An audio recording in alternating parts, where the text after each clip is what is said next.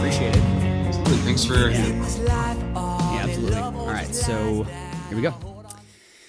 The Starving Artist is brought to you by Mental Ghosts. Mental Ghosts is not just a brand, but a healthy family that aims to embrace people's inner ghosts. Mental Ghosts helps people come together to share their struggles with mental health and manage their problems. It is for people who love shirts, but more importantly, for people who suffer from mental illnesses such as PTSD.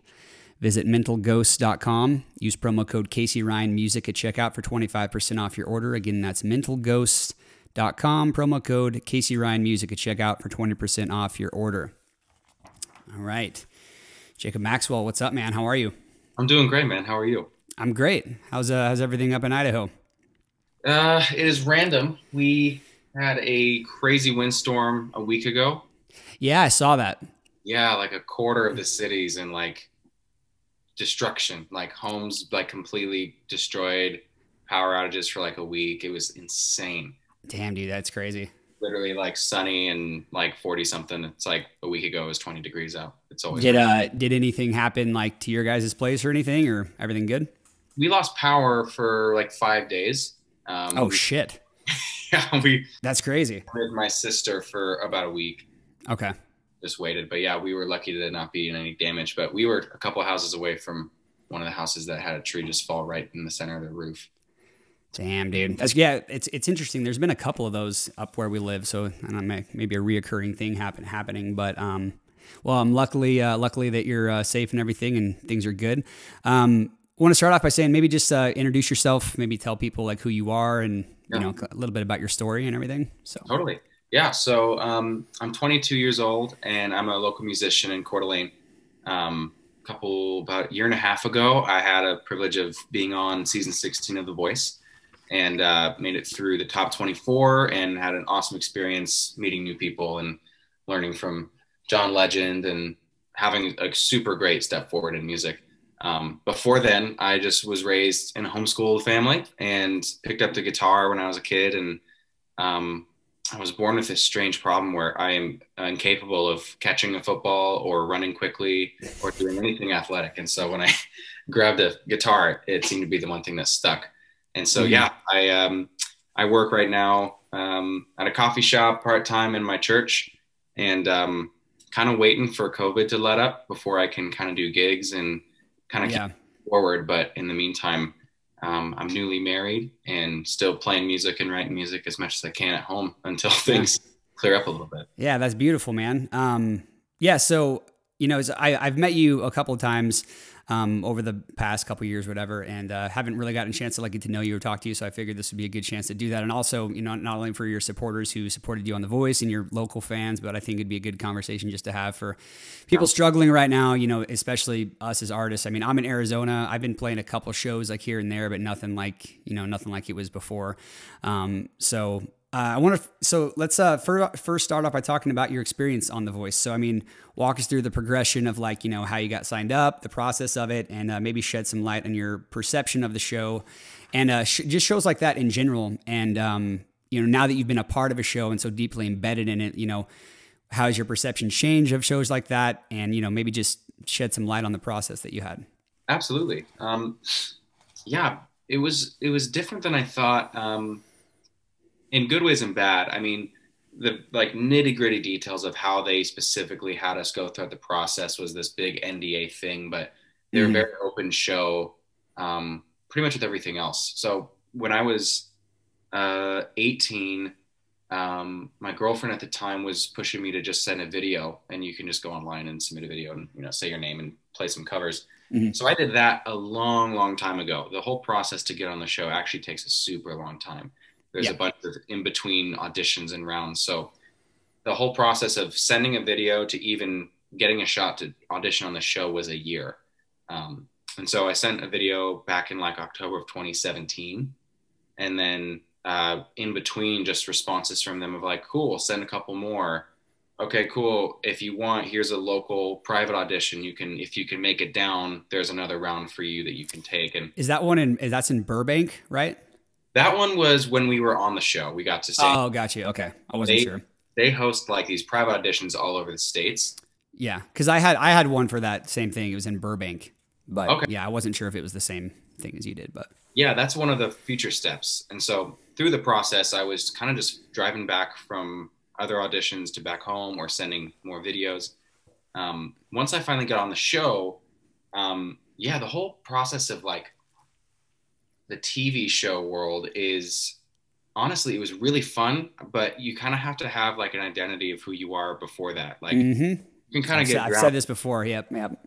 Yeah. I mean, for me, I grew up in a Christian home. And so there's a whole idea of like your identity in Jesus.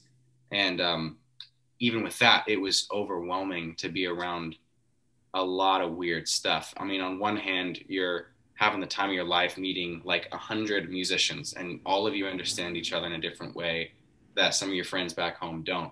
You can, I mean, we'd be singing and hanging out and joining in hotel rooms pre-COVID. So there's like 20 of us crammed in this room, goofing off, and you make it past around. Everyone's supporting each other. Mm. There wasn't a lot of like struggle and strife between people. Like it was, we were really like one big family, hoping the best for each other. But at the same time, like Hollywood is so dark, and you're kind of in this bubble because they keep you in a hotel and they let you, you know, they drive you back and forth from Universal Studios and back, and vocal lessons and wardrobe. And you're limited on just, you can't like drive around anywhere you want in LA and get in trouble or get lost. So there's some rules to that, which all made sense. But I'm also surrounded by a ton of darkness in that same area because some of these people are broken, and that setting was really good for them, or that setting was like even worse for like their health. So I saw a lot of people like going down like bad paths, and some people growing from it. Was it something like, now that they're getting a certain level of notoriety and they may have a tendency toward introversion, that, you know, getting all this exposure and this excitement built around them, kind of, did it seem like they were becoming egotistical, or it was different with everybody. I mean, there's definitely a few people where, you know, their shit didn't stink. yeah. Like I'm on The Voice, and you can see it kind of get in their head. Like that competitive edge almost, like, oh, like they try to act like they're, yeah, that makes sense. Yeah. I mean, other than a couple of those types of people, some of it's just people who had a really hard time with the pressure. You know, at some point when we made it through a round or two, we're kind of all joining together, reading hate comments or love comments on how much people don't like us or do like us. And it's like, it's so much emotional warfare. You're just kind of like going. Interesting. Yeah. I'm from Coeur d'Alene. Like in my head, I'm a homeschooler who likes music, and somehow I got on this show, and, you know, my video has a couple million views. And so there's just comments upon comments of things. And I don't know. It's just, yeah. I mean, if I'm getting like really blunt with it, there's people who are, you know, their media and messages and images that people send them who are obsessed with them. It can become so quickly inappropriate and graphic. And I was kind of lucky to try to avoid some of that. I mean, now I'm married, but at the time she was just my girlfriend, and there's so much temptation. I mean, there's that. Yeah, I can imagine. You're like a temporary celebrity on this show. And yeah, in that time, they want you to believe that you're famous and want you to believe that you're a big deal to show, you know, better stage presence. But it can kind of take you down a bad path if you're not careful. I'm really glad. I really loved everything you said, man. And I think especially for artists pursuing something, whether, you know, you happen to get on this show that is deeply embedded in like entertainment culture, which was, I'm sure, obviously, and we'll get into that more in a sec, but like, I've even struggled, like for example, when I got signed, I'm no longer with the label, but when I got signed, I had this idea in my head that, oh, this is it, I made it. And then like I moved down to California, and, you know, come to find out, like all of these things that I was excited about are the very same things that I should have been cautious of. And, again, like being on a stage as big as you were, I can imagine that even for you, like just like what you said, the temptation to live in those like shadow archetypes of yourself and not really act in ways that you consider to be to your own values. Can you maybe shed some light on that too? Because I'm curious, you know, like right before you and I are about to play a local show or wherever it is, I mean, like there's a certain level of excitement. There's like a little bit of nervousness, but there's more so excitement because it's, you know, either people that we love and care about that are there, or if it's just some random show in some other place, you're more excited about it because it's not necessarily so much pressure. So I'm curious to ask you, I mean, how did you manage the pressure of that stage? I mean, knowing that you're about to like go on stage, your cue's up, the lights are up, it's live on television, you're hanging out with these celebrity legend musicians. I mean, what was that like, and how did you manage that? Honestly, for me personally, everyone has a different mechanism and coping mechanism. I just breathed really carefully, if I'm Mm-hmm. being like technical with it.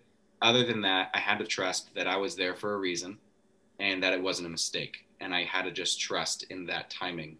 Um, you go through this really long process right before you actually get to audition on the actual show. For that first one, they pre-tape it, and so it's not going to be live, but there's still hundreds of people. All the celebrity coaches are in their chair, and I'm waiting behind this door, and I'm next, and people are chattering. The audience is on break, and then you hear this kind of intercom go, quiet on set, and everything just goes completely quiet, and I'm just standing there, and I've never felt my heart beat harder. Yeah, that's crazy, man. Yeah. And they just said, in three, two, and then the doors just open and it's quiet and I walk up and I'm literally like my knees are shaking. I feel like I can't breathe. But in that moment you have to focus. And I just went, okay, well, Mm-hmm. I'm here right now. And I look in between their chairs, there's a 90 seconds and you have a minute and a half and everything flashed back of the last year. Going, all of that was for 90 seconds to get a shot, to get a chair to turn. And for that, it was just, I had to push through. And sometimes in that moment, you can't explain it. You just do it. Mm-hmm. With my final performance, I had like an anxiety attack right then and there as it was going live. At this point, it is real time live. And Wow. it was horrifying. I stood up, I was in this glittery tuxedo, and it's live. And you have 7 seconds to get on the stage on your mark, and then it goes. And I'm feeling my heart pound. I can't catch my breath. And I just started singing. And the first two lines, my head is just going, I don't know what I'm going to do. I think I'm going to pass out. I think I'm going to pass out. I can't breathe. And I just had to try to disconnect for a minute. And with each line, I took a deep breath and slowly sang each time I'd have a line, that's kind of a slow exhale. I honestly have no idea what happened after that. Like it got a little blurry. I sang through the song. I finished it. And the pressure is just unreal. And you just, in that moment, you have to trust these situations are moments that I was supposed to be in for the time I'm meant to be there. Mm-hmm. There's a reason I'm there. And to breathe slowly. Like if you let your heartbeat kind of match with how quickly you're breathing in and out, I think it'll make it worse. You Yeah. have to try to detach from it and be like, okay, I'm just going to sing a song. Like one thing that helps is even though there's a camera on you, you just have to focus on the room you're in. If I started thinking about America and millions watching, I'm gonna freak out. So you just go, all right, right now, looking at these 4 people in chairs, it's 100 or 2 people who are here right now. All right, I'm just gonna sing to them, and then before you know it, your performance is always at least 1 to 2 minutes, and it's like, I can do this, I can push through. Which probably as it's happening probably seems a lot longer, or like time is kind of going slow. I felt about Yeah. 30 minutes up there. Yeah, that's great. Yeah, and it's interesting. I really like how you said about the breathing techniques, because I think just for any sort of anxiety, whether it be performance anxiety or just social anxiety, whatever it is, the simple act of, it's crazy how we can literally change the physiology of how our body responds to stressful situations just by focusing on your breath. So did you is that something you've always been interested in, is breath work like that, or like to calm your nerves? Or I mean, is this something that you just kind of had to foster in the moment when it happened? With that timing on the show, it was spur of the moment. I have to just breathe slowly. Shortly after the show, we can go into this too. I went through a really difficult time of depression and anxiety after the show ended, and I came home with a whole city expecting some sort of next move. At that point, I never really struggled with anxiety attacks or panic attacks, and I had no idea what was going on. And that's when I started looking into certain things that help you calm down with your breathing. I mean, I started to kind of research it more after the process. And Interesting. I was glad to be like, oh, there's something subconscious in everybody that knows to breathe slowly, but to actually look into it and look at special techniques and just little routines, it's super helpful as I've kind of combated that anxiety in the last couple of years. Interesting. Yeah, you brought up something that I was actually going to ask you about next. So, you're at the height of your career in this on The Voice, and things are going well. You're wearing fucking glittery tuxedos and everything. You're hanging out with John Legend and all that stuff. So you're probably thinking, like, obviously, like, does this seem real? Is it realistic? And it's crazy that you're from Coeur d'Alene, Idaho, and you managed to get to this point, and obviously deserving, rightfully so. You're extremely talented musician. So if you'd like to, and if you're willing, I'd like to be able to talk to you about, those feelings that you had when it was over. So did you struggle with, when it was over, did you struggle with these subconscious beliefs of like, oh, that was it, that was like the best I'm going to get, or now that it's over, what do I do? And how have you kind of shifted your focus from, being on a stage like that into just in a more, like, I guess, for lack of a better term, just a humble mindset and pursuing stuff outside of The Voice? Yeah, no, I'm happy to share, because I think a lot of people can go through the same thing.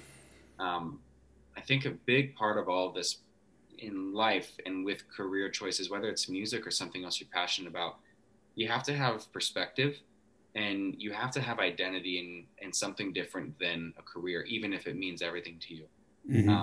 In that time, I felt like I was going to be the special one that wasn't fazed by Hollywood, wasn't fazed by fans reaching for your hands and DMing you. I thought, I know who I am, blah, blah, blah. There's no way I'm going to be tempted with girls or anything.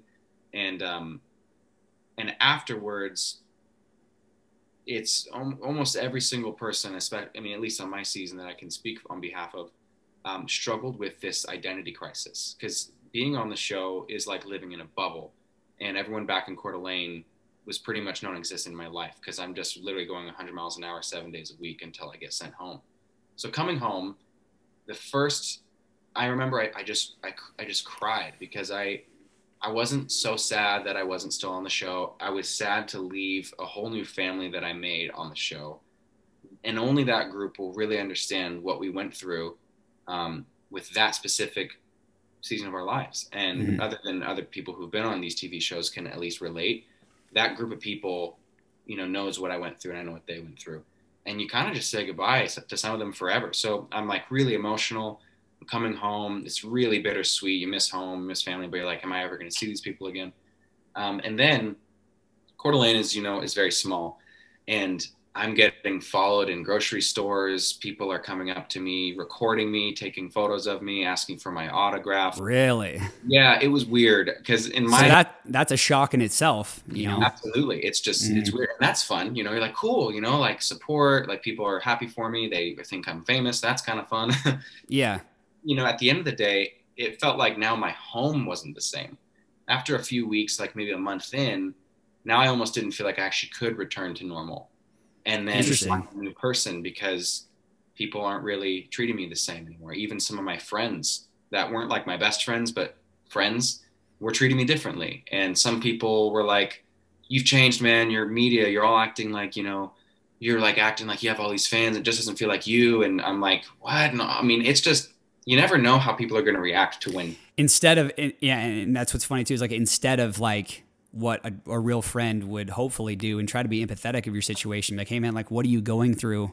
I think that's probably most likely. I don't know your friends. Don't want to speak for them or anything, but it's probably bred out of some degree of envy or jealousy that you reached a certain level of fame in your own way. Sure. So I think in a few cases of them, I can definitely agree with that. And I always had my closest friends, which always understood and were there for me. But there's still this isolation of no one really knows what you went through. No one was really there every day in a hotel when you're like not sure if you're going to make it, and the pressure and all that stuff. And so after a while, the excitement of the people following me and taking photos felt weird and isolating. But at the same time, as the last year and a half has gone by, it's also dwindled to a degree where I do feel much more normal again. But I felt like I had to meet everyone's expectation that right after The Voice is my whatever it may be, your signing, your next album, your tour, whatever it is, there is something that I should do next to keep this pace going. And sometimes you just can't do that. That I came home in May of 2019. And that summer and fall was awesome. I went to New York. I went to Georgia. I played gigs like every week, all through the fall. And And then when winter comes in Coeur d'Alene, it's not as easy to find gigs, which is It's normal. dead. Yeah. Yeah, I mean, I wasn't like worried about that. I'm like, yeah, that's normal. Everyone is kind of like lessening their gigs. And and then New Year came, and I'm still kind of struggling with this. Like, I got to do something. In the meantime, I don't know. I was being short with my family. I was overwhelmed like every day. I started experiencing these little anxiety attacks because all that I was thinking about was myself and what I had to meet in people's standards and what they may have been hoping for me. And then there's just insecurity. You know, you lost a show. Am I horrible? Do I suck? Because when you're getting on the show, there's this boost of confidence, and you're like, wow, I'm so humbled that people think I'm good. And you should just be grateful.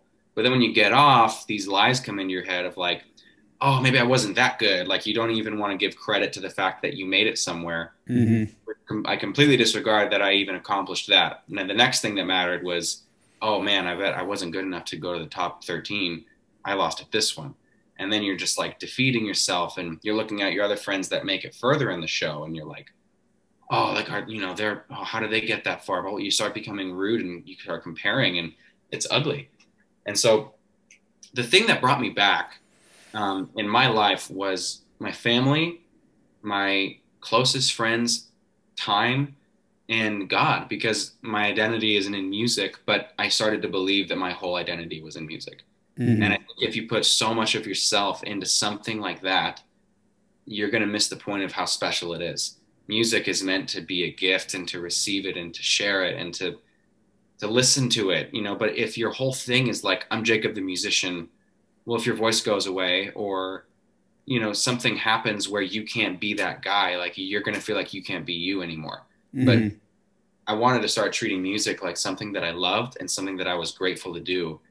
But if it ever went away, I'd know that I'm going to be okay, because that's not who I am. And it took me a long time to really break out of that mindset, because I spent, you know, a year back and forth being told by these Hollywood people that, you know, you're this guy now. You know, this is who you are. This is who your new fans think you are. This is what. Well, that's what sells. You know, that's what they deem as what, and that's the craziest thing to me. And it's nothing against that show. Like, I'm obviously like extremely happy for you to have done that, and I'm sure that you feel Love the the same. show still, you know. Yeah, exactly. Like, I mean, I don't really, I don't have even have TV, so I don't watch it. But like, I like the idea that people have, that talented musicians get a platform and get some recognition for what they deserve. Now, just like what you said, the caveat to that is, and I've experienced this in a very small degree, not nearly to the stage that you have, as far as like millions of people watching what I do for a duration of time. But I understand what you mean though about having your identity wrapped up in pursuing music, because honestly, the music industry as a whole, like just the business side of it, is extremely egoic, extremely selfish, and it like tells you that you basically have to just brand yourself out of some desire to simply for the notion of just getting people to recognize you as that person. Yes. And I've noticed it within myself over the last like 6 years, you know, even when I've gotten fortunate enough to play in other countries, you know, like I've only signed like 8 autographs in my life, but even doing that, like, I'm like, oh, I'm the shit, you know? And then you catch yourself and you're like, wait, what was that? Like, what was that thought that just came into my head that said like, I'm this person, because I'm not, you know? And who you are at your core, I mean, for you, it's religion. For me, it's like how I feel about the world and like my place in it, and like how good I can, when I go to sleep at night, if I'm not being kept up by the actions that I did throughout the day, then that's like a successful day to me, and that's success in general. Yeah. So that's great. Yeah. So along with this, I mean, you kind of already touched on it a little bit, but like, I've always thought of you as, and from what I've seen from you and everything that I've seen you in, you've always struck me as a person who's very humble, you know, so that humility, that kindness, that honesty, how have you, you know, managed to remain so kind and humble, especially after the show, especially after getting the attention that you got? And, you know, so outside of all the things, like what, you know, and you can obviously touch on religion if you'd like to, but, you know, what kind of keeps you grounded? Have you always felt that need to kind of keep yourself in check, or was it something that's kind of come over time? Yeah, I think it's a part of someone's own upbringing, and a mix of that kind of place you go to, you know, when you're like a teenager and you start to realize who you want to be. And then that's like the new journey of like, okay, I'm going to be this person. Like some people know when they're like 9 and they're like, I'm going to be this. And that's their whole life. Like I'd stay up until I was like 16 or 17. I didn't really know what I wanted to do. or who I wanted to be. But there came a point where I don't remember exactly when, but something kind of struck open in me with making connections with people. Um, it sounds kind of cheesy to say this way. No, not at all, man. There was something that came out of me where I realized I want to love people and I want to get to know people. I think part of it was being homeschooled. You either come out kind of weird and antisocial and the stereotypical weird homeschooler kid, Yeah. or you kind of come out of it like desiring community and desiring communication with people. And so I really like decided, I remember having these thoughts like, I want to be humble. I want to be kind. I want to be generous. I want to use my platform if I get one. I love music. And I kind of just, I don't know, like repetition, like you want to keep speaking those things into your life. So, for me and with my belief, it's like a really good thing to just love people. That's like the main thing is like to love God, love your neighbor, love them as yourself. And so that, I mean, I fail at that every day, but there comes these moments where you have these opportunities. I think one thing that kept me a little more humble was I had good parents just to tell me, there's wonderful opportunities that we're going to get. And sometimes those opportunities are taken away, and it's how you act in those opportunities that define you. And just trying to remember those things, like I'm getting on this show and I'll definitely keep some privacy on people's names, but there was a certain phase where there was a night where like 3 or 4 different people came to me because they wanted to open up about something in their life that was really, really dark. And some of it was a past of suicidal tendencies, and some of it was sexual abuse, and some of it was loneliness. But for whatever reason, my desire to have relationships seemed to really like connect to them. And they would say that they felt like they could talk to me or they felt comfortable.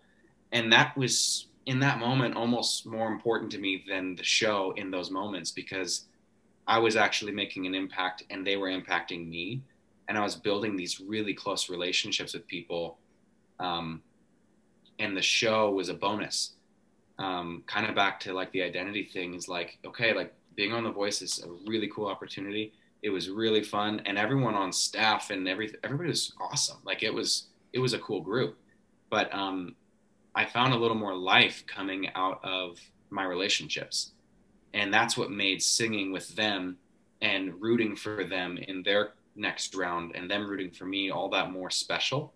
And so kind of with the whole perspective theme with like keeping humble is like remembering my relationships, remembering what kind of person I still want to be. But that is a total roller coaster because I'm still struggle with a lot of arrogance when I came home, a lot of stubbornness. And I had to remind myself through these relationships and these memories that I made that were humbling and in a good way, like, Absolutely. Okay, I wasn't in vain because I lost. It wasn't in vain because I did or didn't do this. Like there are still these wonderful things I can still do. And then just like really awesome people in my life to remind me who I am and what great opportunity that was and how that's not the end when it kind of feels like it right in the moment. Absolutely. It's extremely admirable that you have been able to foster that at such, I mean, I'm 31. So, I mean, it seems like 22 is like a long ways away from me. But when I was 22, I wasn't nearly anywhere near you. Like just hearing you talk about like, you seem very self-aware, and I know that doesn't come easy, and it comes through a lot of immense amounts of introspection. I really like also what you said about, fostering relationships being one of the most important things that people can do. Yeah. And I think that it's taken me a little longer in my life to realize that same thing. And I think I realized it like a few years ago for the first time. I've kind of always been more of an introvert. Like I can be in front of people, but being around them is a whole different thing. Like I have no problem going and playing a show, but then for me to like hang out afterwards and socialize, it's harder for me. But I've realized, especially, obviously since the pandemic, the same thing, that the most important thing I think that human beings can do is foster a community where like everybody is loyal to each other, everybody's honest with each other, and having that vulnerability to be able to be there, not only be there for somebody, but have the vulnerability to open up to people is extremely challenging, but it's the reward at the end of it is worth it. So it's really cool that you were able to do that, not only for people that you were on the show with, but just I'm sure your friends and your family as well. Totally. Yeah, I appreciate you saying that. I mean, course, man. Been really lucky to be around good people. It's nothing Yeah. that kind of mustered out of nothing. I've Yeah. had examples, and I've done my best to listen. That's a big thing for me in the last few years. Huge. I have Yep. a mentor in my life is how often I used to just talk, and how important it is to listen. And I remember, Dude, it's yeah. yeah, That is so yeah, that is such an important distinction to make, and I couldn't agree more. I used to think that I was good at listening. I mean, this honestly this podcast has helped a lot, but I mean, I think I've always been able to at least listen effectively to, people that are close to me. But when it comes, you have that thing in your head, and I still catch myself doing it like all the time, where like somebody's talking and they're saying something that you really agree with, or you think of something that you want to say, and then it shifts from you actually listening to them compassionately and empathetically and attentively to, okay, I don't want to forget what I'm saying, so I'm just going to think about that until they're done talking, and then say what instead of repeating what they said, or and especially if somebody, this is something that I struggle with. I don't know if you can maybe speak to the same, but I have a problem with wanting to fix whatever's wrong. yeah. And sometimes people just need you to listen.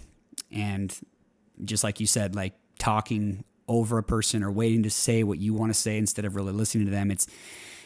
Effective listening is incredibly difficult. So It really is. It's a consistent struggle in my life, and it's something that I try to be intentional about. Is there's a beauty in letting someone else learn if they're going through something that you've already been through, so you just want to help them and tell them you have a good intention. But the few times that I've actually really tried to stop and listen, they'll usually figure it out by the time they're done letting it out. Yeah. They need somebody to listen, and that's another humbling thing. Is like, oh, I'm not the one that has solutions for everybody every single time. Yes. People need to learn that on their own as well. Yeah, well, just listening for the feeling and the need behind what they're saying, and like for example, if somebody was saying to me like, "Oh, I'm sad because my girlfriend broke up with me," I'd be like, "Well, man, you just need to like get yourself in the gym. You need to like pick up some hobbies." Like, I wouldn't say like, "Oh, forget her" or whatever, but like, that's kind of how I've listened in the past, I'm reading about this actually right now about like solution-oriented thinking as opposed to process-oriented thinking, like jumping to the solution of a problem instead of being invested in the process of healing whatever it is that you're suffering from. And this actually wasn't. I wanted to talk to you about your marriage in a sec, and this actually wasn't on the list. But I wanted to talk to you real quick about. So you said you grew up homeschooled in a Christian-based home. So how has religion for you been like essentially a guidebook for you in how to be a better person and how to maintain that humility? Or was religion something that came to you on a deeper level now that you've experienced, a height of your career and like not necessarily ego-driven behavior, but the tendency and the temptation to do that? So how did you kind of come back to your roots with God in your own way after that? For me, it's a little bit of both. What really sucks is, if someone's loud enough, they can kind of put a layer or a bad taste over a huge stereotype. So clearly, I'm aware that there's a lot of hypocrisy and judgment and frustration that comes from people in churches, and that they, loud mega pastors or whatever. And it just seems weird. But the way that my parents raised me with the Bible, there's some certain things that like God would call his believers to do. And the main thing that isn't my job is judgment. And the main thing that isn't my job is trying to be hypocritical. It says that the two highest things are to love God and love your neighbors yourself. And then there's a bunch of other things that are historical and weird to understand. And, I don't have every answer to every question. But what I knew my job was as a kid was like, love God, love others as yourself, try to be patient and kind and whatever. And I, screw up all the time.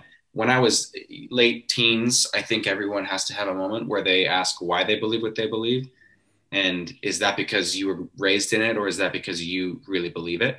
And I did a lot of introspection for a couple of years, and I found that I really did believe that was right for me. And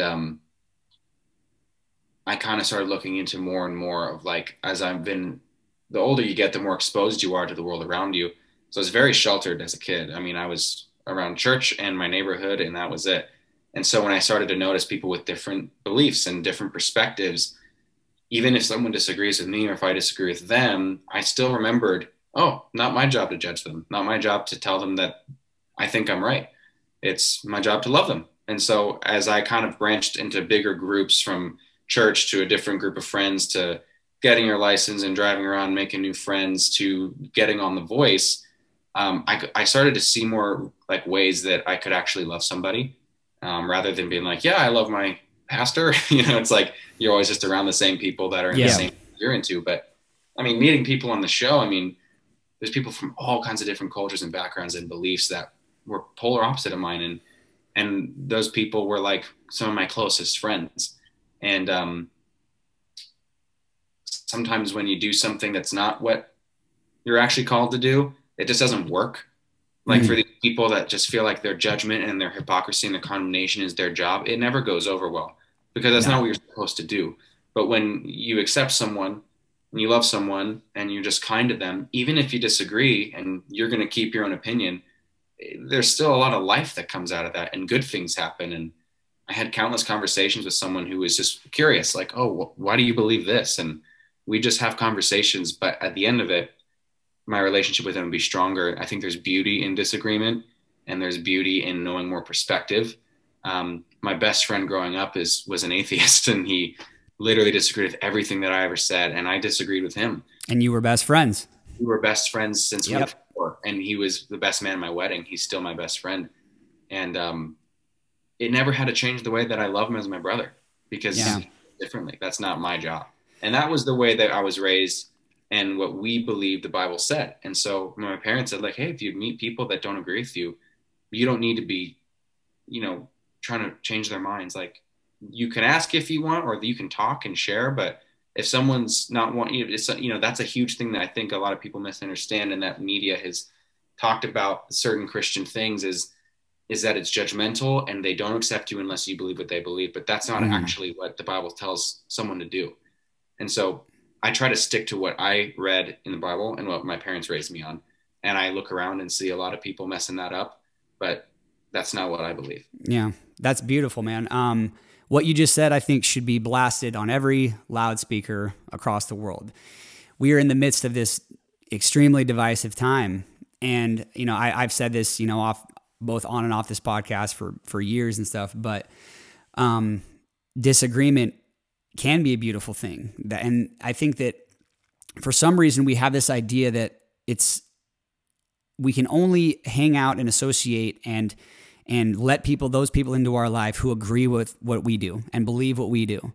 And that's always going to be a recipe for disaster, because not only is that ignorant and naive, it's judgment. And you're judging people unfairly based on maybe a few words that were unfavorable to you on Facebook. And then you get on there and you type your response like, I don't agree with that.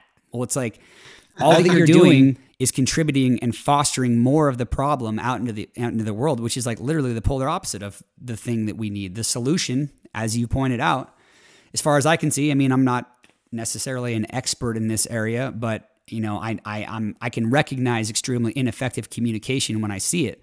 Yeah. And that's what social media is. That's all that it is. It's ego. It's like, it's this public laundry, airing of your dirty laundry. And I think that until people can recognize and see people as their fellow human and not like this person who's on the left or the right or Democrat, whatever it is, then we're going to continue to see this foster this problem. So that was a really beautiful thing that you said, man. So I appreciate you saying that. And I'm going to read an ad really quick, and then we'll get back to it, okay? The Starving Artist is brought to you by Liquid IV. Liquid IV's mission is to help people everywhere live better lives, to optimize the body, hydrate those in need, and better the planet. From the electrolyte multiplier to the triple hydration single-use packets, Liquid IV is becoming a staple in the hydration game and is an incredible product for anyone looking to expand their overall health and fitness. Visit liquid-iv.com. Use promo code CaseyRyanMusic at checkout for 20% off. Again, that's liquid-iv.com. Promo code CaseyRyanMusic at checkout for 20% off your order.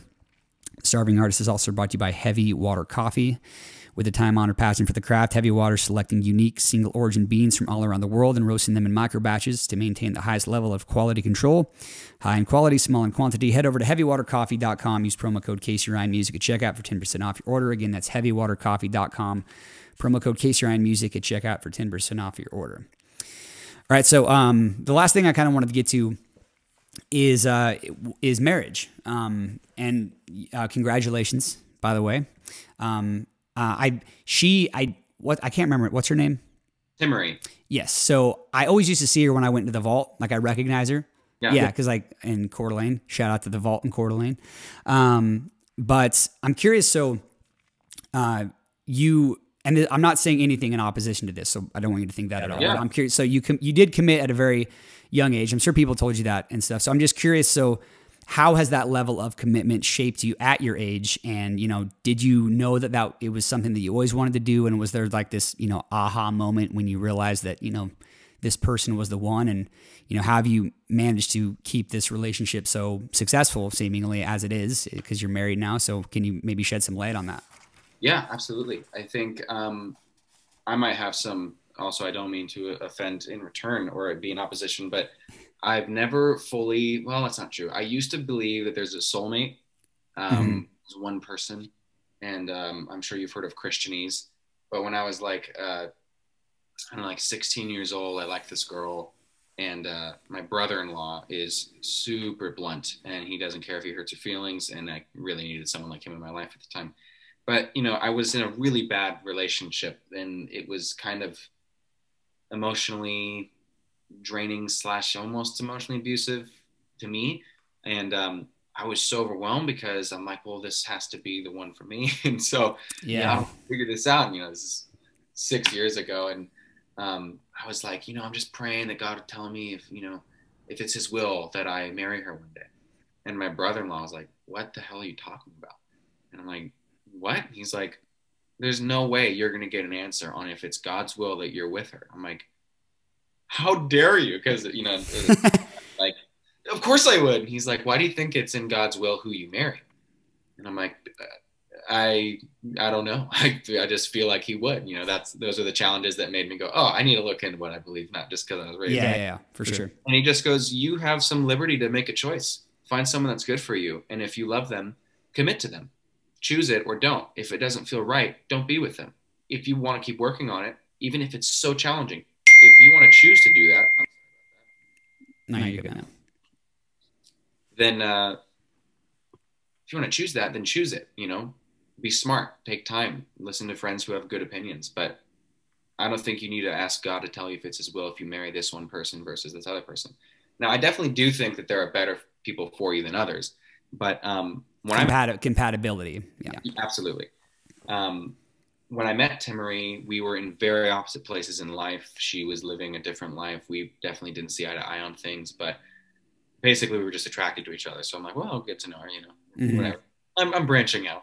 And as I got to know her, I found that she was a really cool person. She's very funny, very lighthearted, and struggled with a little bit of vulnerability. And I'm a very vulnerable person, and I'm overly sensitive at times.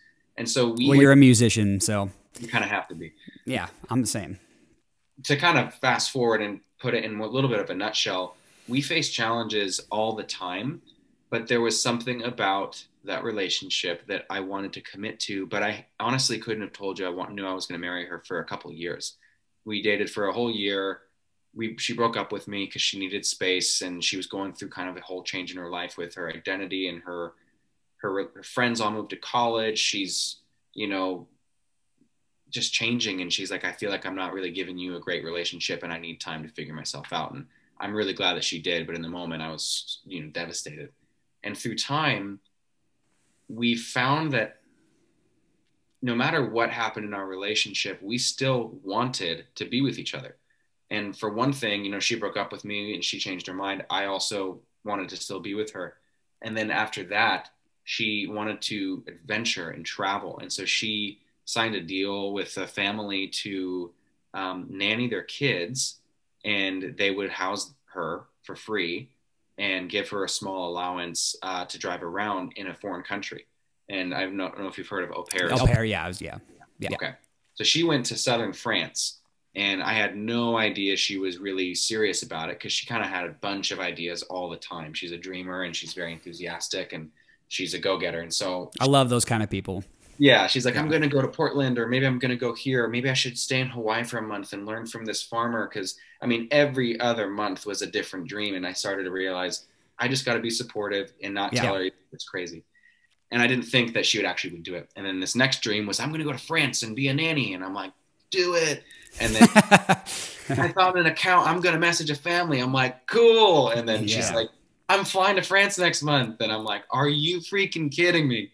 And she left for 9 months. And I freaked out. I was mean. And I told her that she's risking a relationship. And she already broke up with me. And I didn't feel like she really valued me. I just blamed everything on her. And we had this huge talk. And I just said, we're going to give it a shot. But I held it over her head, and I was unfair to her. And then we healed through that before she left. And right after she left, I went on to The Voice. I flew out a week later for LA.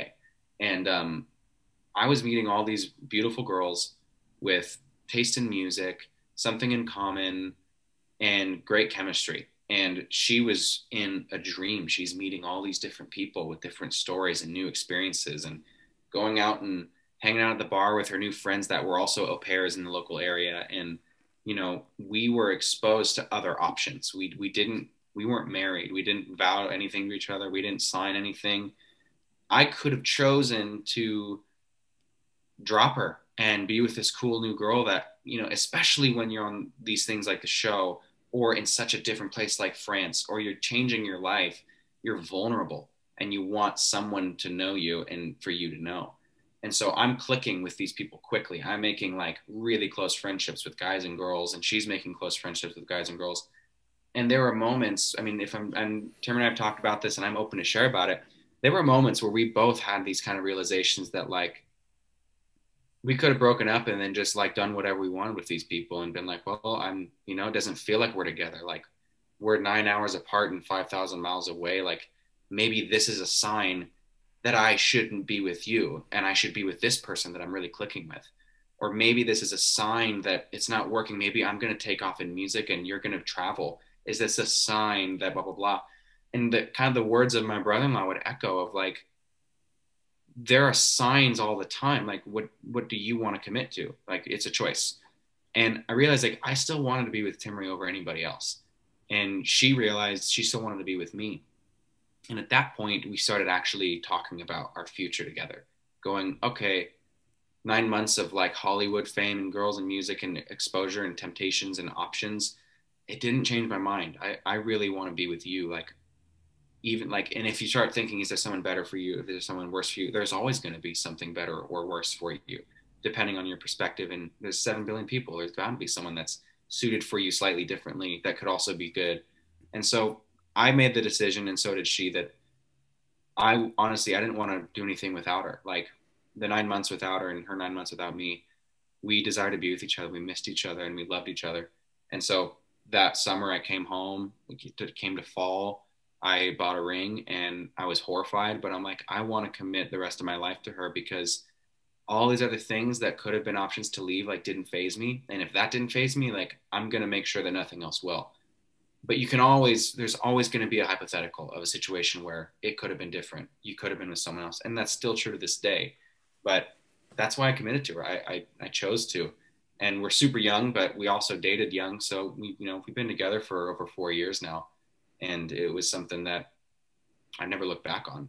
And I think there's something really admirable, not like about myself, but about knowing what you believe and having a firm opinion and committing to something that you're passionate about, to not be half-assed about something, but something as serious as standing in front of a group of people and saying, I vow my life to you, like until we die, I will be loyal to you. That's beautiful, man.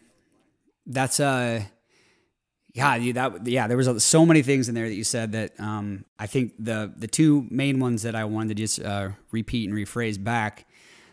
First of all, having the vulnerability part, I think, is probably, in my experiences with relationships and why they've failed, why they succeeded in moments or whatever, the most important thing that I've realized over all my years is being as vulnerable and truthful as you can with that person is the most important thing, even if the consequence of what you're going to say might lead to you not being with that person. Yeah. And it sounds to me that, to kind of summarize what you said, is that that vulnerability that you both had to share with each other, like where you were at in life, her choice to break up with you, the choice to go to France, your choice to like, not indulge in the temptations, but just have that and allow her the space and time to do the same. So vulnerability, space, and time. I mean, I would sometimes are the most important and crucial elements to either something succeeding or rekindling if it was broken at a point. So that's amazing, man. I really loved everything you said. And also, another thing that you said that I really liked is about temptation will always be there, no matter in what situation you're in. And I think to further that point, like, for example, obviously, I mean, I'm sure your head's not even in this space anymore, but like for anybody that's in a relationship or married, like you have the option at any point to go and see if the grass is greener. But like the point is you're committing to that person because that stuff will always be there if like that's what you want one day.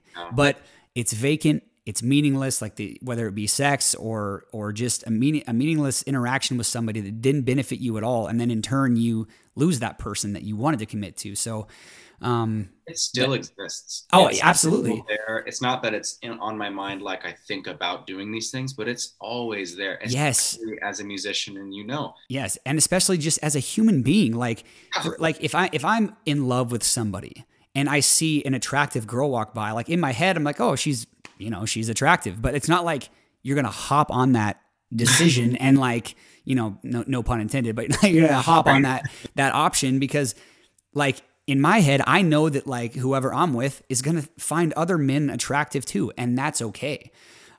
So that's why I think that the most important thing I think that to take out of that is the ability to like not push those thoughts away, but to like embrace them and just understand them for what they are. And they're just thoughts, that's all that it is. The fleeting thoughts are okay. You can't help thoughts that pop in your head. I was doing a gig last summer and I was a month away from getting married. And there was this girl that was hooting and hollering and kind of drunk and brought me a beer. Been there. Yeah.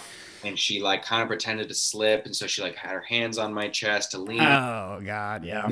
Honestly, the attention and the forwardness was flattering and kind of exciting. And there was a little part of me that's like, oh, it feels good that someone like really thinks you're cool or attractive or whatever. Yeah. And Timmy was there watching, and she doesn't get jealous easy. And I'm really lucky for that. But she just was like, wow, that's insane. She was very confident. And, I had even said on stage, oh, my fiance and I, blah, blah, blah, this song's about her. And, those moments will still happen. And for even a split second, my thoughts are like, wow, that's crazy. Like, that'd be insane. Like, what if she tried to make a move on me? What would I do? Sometimes that just happens. Yeah. It's just a choice, like you have to have a little grace for yourself to realize your thoughts are going to be your thoughts sometimes. And yeah, like I still notice attractive women. And that's okay. And that's okay because attractive people is normal. Yeah, exactly. There are attractive people out there. And Tim Marie goes to the same thing. There are attractive people all the time in her life. And it's normal. It's okay. And even when you're married, you're not above it. Like you're no longer a higher rank of, oh, I'm this mature. Like any fool can get. Oh, I can't be tempted. Yeah. Yeah. It's like there's still temptations every day. It's just making a choice. And we wanted to kind of solidify our choice by, vowing it. And difference is that. Only difference is that we've made a vow, we made a commitment. And for us, spiritually, a commitment too, like to God, like we've made this oath. But outside of that, no one's above it. Like any day I could make a mistake, and any day she could make a mistake. But you trust, you have to be vulnerable, you give space, and you commit as best as you can. And every day is an option to choose it or not to choose it. That's perfect, man. I think that's a great way to end this. Where can people find you? What do you got coming up? If you do have anything coming up, new music or anything like that, why don't you tell people? Currently, I am on YouTube with any voice videos. I have an EP out as of a year ago called Brittany's House.